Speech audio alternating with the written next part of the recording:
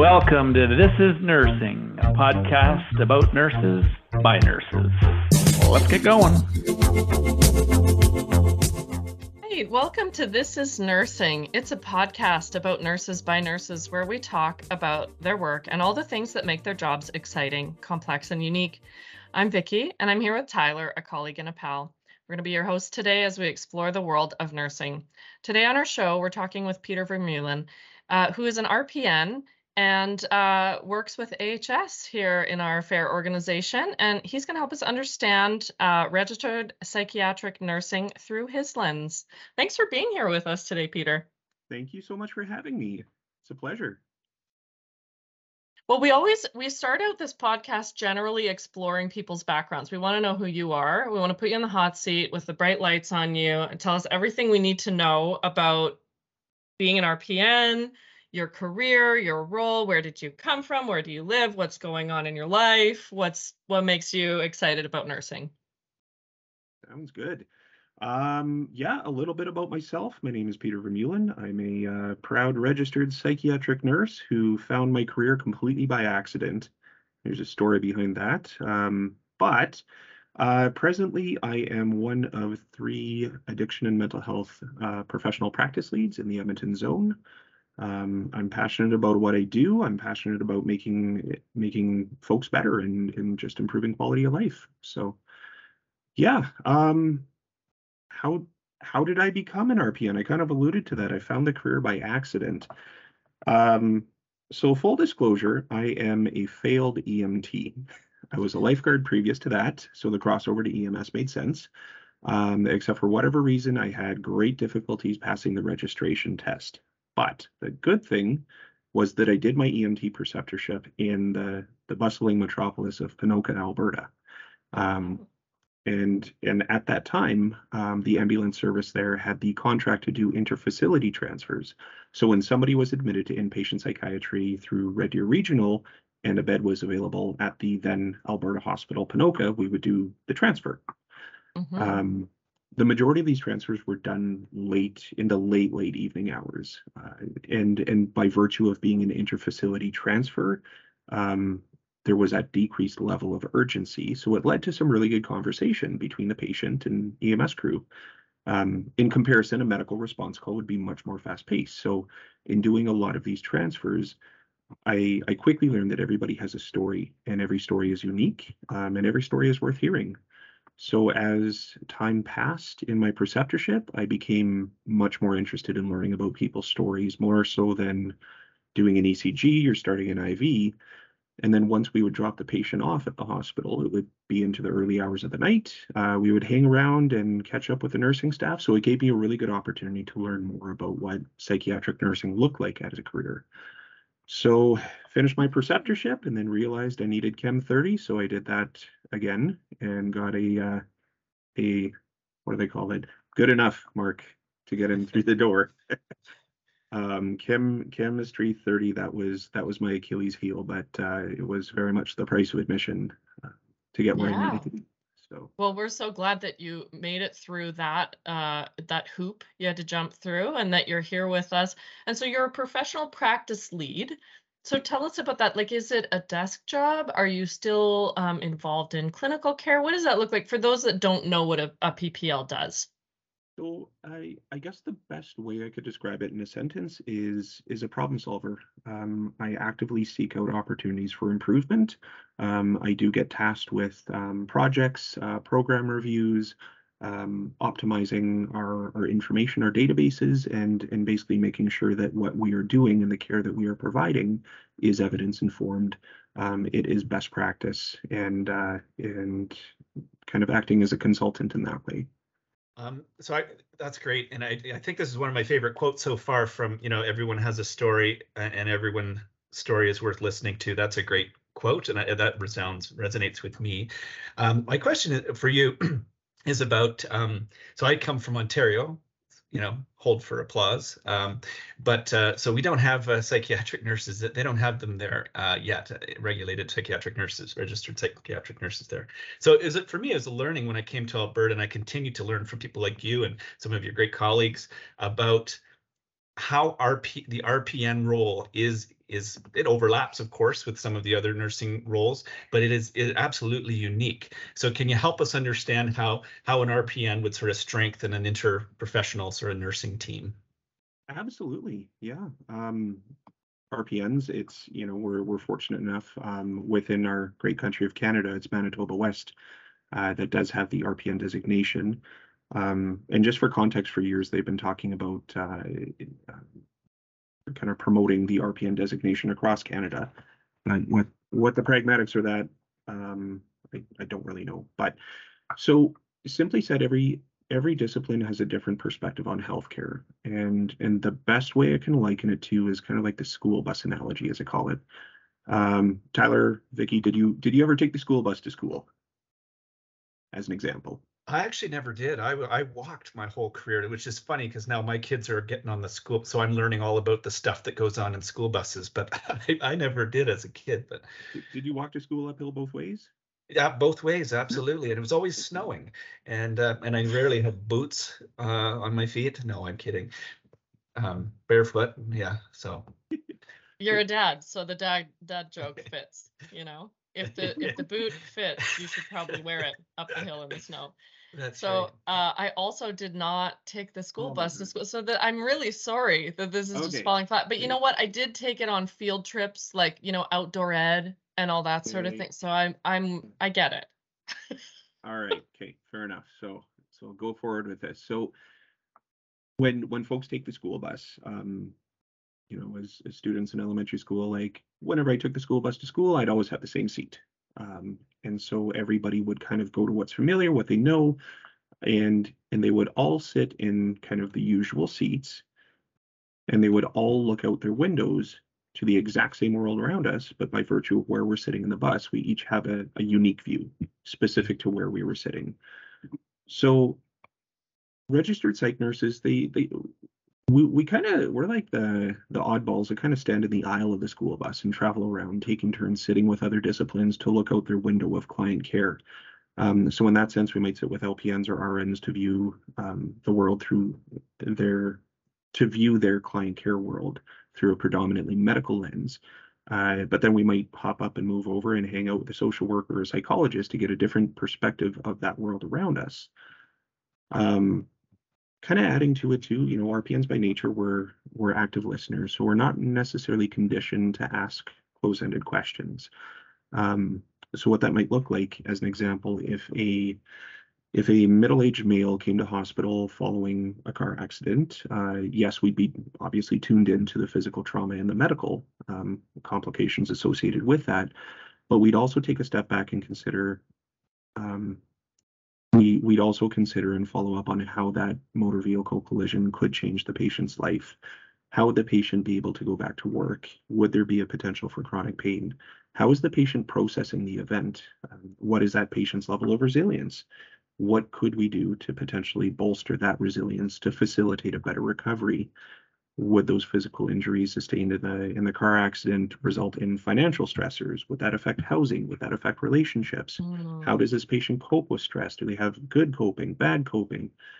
And kind of taking even one bigger step back, for additional context, people who die by suicide are overwhelmingly middle-aged males who have chronic medical conditions, chronic pain, employment difficulties, financial stressors, housing stressors, relationship stressors, and substance use concerns. So in that sense, a history of mental health concerns is a factor, but it's not necessarily a causative factor. So in that sense, we view our patients just a little bit differently than other disciplines would, I guess. That's kind of, you're just using different triage scales, I suppose. Like if a nurse is doing vitals, neurovitals, running through in their mind, how the patient presents, you're maybe doing an ACEs score or whatever, like any type of screening in your mind and going through and evaluating in that same way, but just with a different system. Is that true? Does that feel right? It's kind of, as you described it, I was thinking, oh, okay, yes, you're still doing your head to toe in a way, but it's like through a different lens. that Okay. explanation was helpful for again, another great reason why how a team, which was I think my question, could benefit from different types of providers. Like you said, I like that bus analogy where everybody sits in the seats, and so sort of rising above the what's in front of us medically, right? Because we do get kind of that sort of not tunnel vision, but that's often a primary focus, particularly in acute care. But then that more primary health approach, or those social determinants of health, thinking about where did this patient come from and where would they be going back to, and how does this illness, whatever's happening to them here, how does that impact all of it? So you're the kind of wide angle lens in that scenario, particularly around the kind of mental health pieces. Right. And I guess, and thanks for that, Tyler. Just to jump off that point too, addiction mental health is everywhere. It's in every level of acute care. To your point about social determinants of health, there's so much about that. We see it everywhere. So we have the ability and the resources to better respond to those individualized client care needs. Here's an opportunity to do it. And I know that was one of our previous chats here, Tyler, was, is in terms of expanding the presence of the RPM to those non-traditional care settings. So something that would not be addiction and mental health related. Psychiatric nurses can complement existing care. It's provided by the interdisciplinary team. It's not about a contest of who can do more, but it's more so that view of what can the individual designation add to augment the total care provided to the client. And again, AMH concerns are present in all areas of medicine, yet much of the existing and available AMH care provided is largely diagnostic based. Right. Consultation liaison psychiatry, as an example, if somebody would be admitted to ICU following an overdose, consultation liaison psychiatry could be consulted. They may show up and say, yep, this person has an opioid use disorder. Okay. Yeah. And now what? Yeah, right. And again, anecdotal information. One of my neighbors is an intensivist, and we were talking one day, and I asked him, how much of the addiction mental health population do you see? And he said, hands down, easily 30 to 40% of folks in the ICU are there, either post-suicide attempt, post-overdose, post-trauma related to substance use. So we have this huge chunk of a very vulnerable population that we're missing the opportunity to really optimize excellent care delivery. That makes sense from my babbling. No, that's really makes sense, I think. And and of course, mental health is increasing. We're talking about it more, and we know that we recognize that there's a we're short on access to problems with access to care. We're short on programs, but I mean, thinking about how different strategies that we could just incorporate into the work that we're already doing, right, with our patients, and however they access the care, all kinds of different ways. It's an opportunity to intervene potentially or support. And just to jump off that point there too, Tyler, and just for additional context there, I know, as an example, trauma-informed care, we talk about it a ton. It's still in the grand scheme of healthcare, it's still relatively a newish concept. Right. So we as healthcare providers, we want to be aware of the trauma that our clients have experienced, but we don't want to unnecessarily unpack that trauma, because we don't want to re-traumatize our patients by bringing up past traumas, and sometimes this shows like minimal verbal interaction. So the challenge is kind of clearly discerning trauma-informed care, which we should all be doing regardless of our practice settings, to trauma-specific care. But that's another conversation for another day. And I know one of the questions I often get is, how do you do trauma-informed care? And I have a really, really neat example of it. It's something that I think a lot of us do without even being conscious that we do it. So a couple of months ago, there was a workshop put on at MacEwan University that was facilitated by the Faculty of Nursing, and it was on death notification. So I saw the ad for it. I thought, well, maybe this is like in response to COVID and the amount of, deaths that nurses have encountered. But I ended up signing up and I went. And interestingly enough, it was made for a police audience, a Hmm. police and first responder audience. So myself and a colleague of mine went, and we sat through an 8-hour trauma-informed care presentation that did not reference trauma-informed care once. They talked about being thoughtful, being kind, being considerate, being intentional with your actions. And again, like when you're dealing with something that's quite heavy, of notifying somebody that their loved one has passed, how do you do that? And Mm-hmm. what are those feelings that come up for you? What are the feelings that come up for them? But ultimately, at the end of the day, how do you remain thoughtful, considerate, and kind? So again, it's something that Mm. we do in healthcare all the time, but we just don't call it, Right. we call it Yeah. something different, right? Yeah.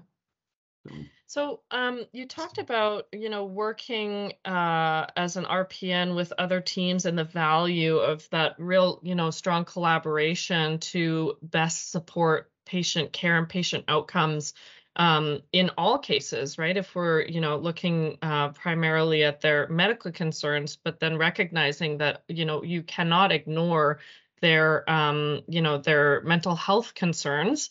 Anytime that we have patients that are in the hospital, you can guarantee that they're going to be going through some range of emotions about their experience there.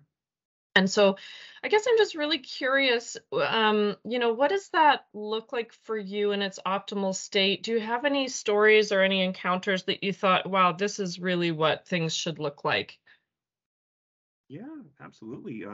It's interesting. The further I'm in my career, the more stories I forget, so it's a little bit harder to bring them back. Um, and again, kind of keeping keeping patient confident. Wow, I can't talk. Patient confidentiality in mind. Oh my gosh. Well, for those Um, of us that don't know, it's that time of the morning where the coffee has worn off just enough for us, our tongues to get Somehow. lazy. So, just enough. we're in that boat together. Don't worry, I'm with you. So I will. Okay, I've got 3 stories. I'll start off with one that is one of the more memorable ones. And again, this is me speaking in very, very general terms. So a few years ago, the RCMP pulled over a speeding driver. Um, RCMP member walks up and says, "Hey, why are you going so fast?" And the driver answers, "I can't tell you. National security." So the RCMP member thought that this fellow was clearly delusional, apprehended him on Form 10 of the Mental Health Act, Oh, wow. and then brought him to emerge. And the fellow kept reiterating, I can't tell you, national security. So the emergency physician said, "You're delusional. Off to psychiatry you go." Off to psychiatry he goes. "What are you doing here? What happened? Can't tell you, national security." So ultimately, this fellow is admitted to inpatient psychiatry with a diagnosis equivalent to unspecified psychosis. But a couple of days later, a couple of very official-looking men in trench coats came to the hospital and flashed them credentials and got the man out, never to be heard of again. My goodness. Um, and this, for context, was, I want to say, mid '80s, but within our world, it's kind of one of those legendary stories. So Well, yeah. Wow. another That's a great story. instance. He Let's was see here. oriented times three. He would like Yeah, just didn't believe him. Yeah, just can't tell you. National security. All right.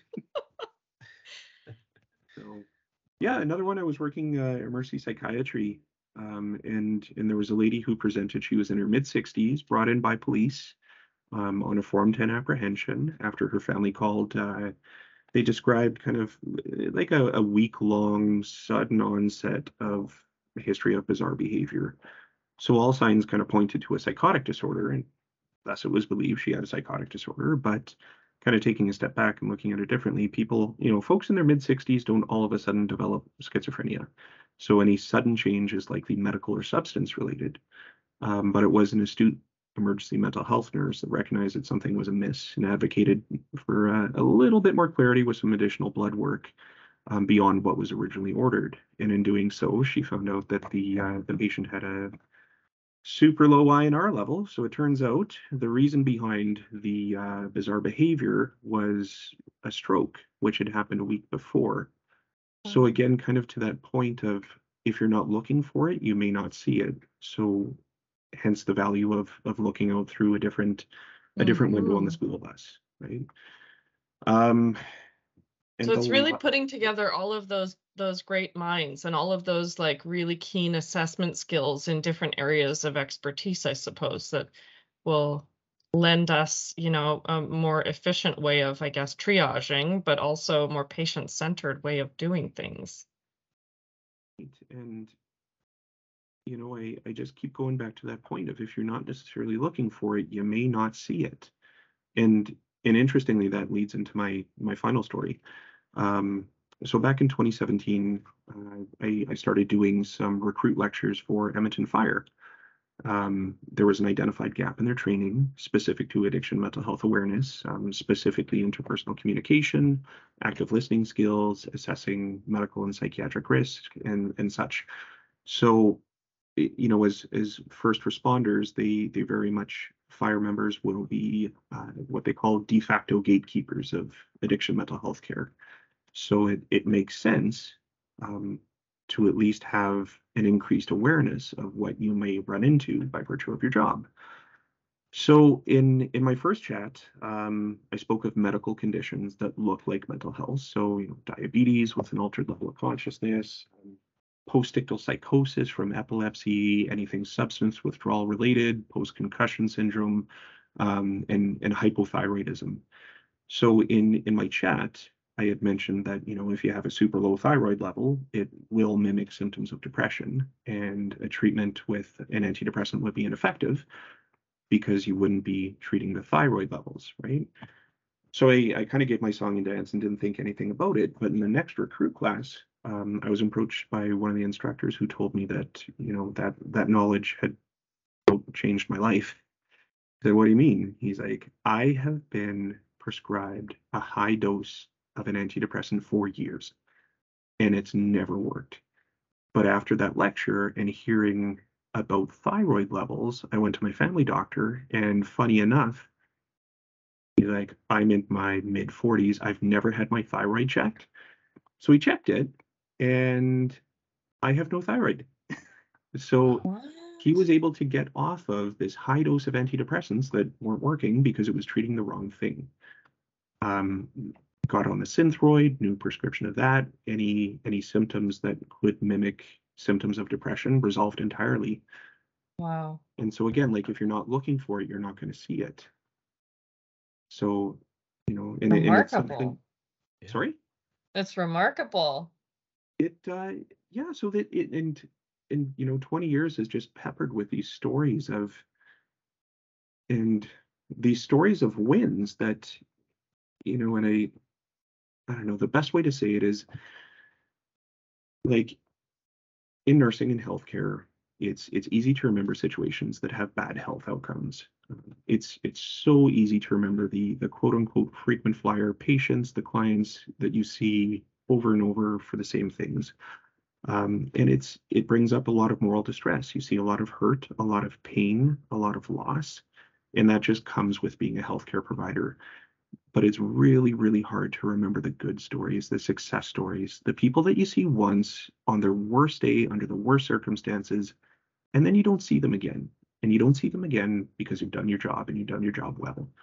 And I think especially now, that's one thing that we can really have that intentional cognitive shift as healthcare providers, to really remember on what worked, like what is the good, and those good stories that fills our cups, pumps our tires, it keeps us going, and it keeps us effective, and it keeps us in a position where we're able to help people. And I think that's pretty cool. I think that's very cool. And yeah, I mean, I think those stories are remarkable. And just listening to you, and again, I continue to, and will hope to continue to work and learn from you and other RPN psychiatric nurses. So here's my question for you. To those people thinking about going into nursing and choosing psychiatric nursing over some of the other types of nursing, or what's your recommendation to them? And then also, this is our little pitch to to those teams out there to consider having RPNs on, just adding an RPN to your team. What are some just a kind of a comment to them? If we have a designation that we could use more and optimize more, and integrate more, we could deliver better client care. But I just think, in terms of retention, recruitment, we have so many very, very knowledgeable, capable, brand new psych nursing grads coming out of the gates. And we're really missing an opportunity to get those folks working in those non-traditional areas. I mean, current state psychiatric nurses work in complex medical detox, which is akin to ICU light. There's actually one of my former students is working in medical ICU as an RPN with the blessing of her regulatory body and the facility that she works out of.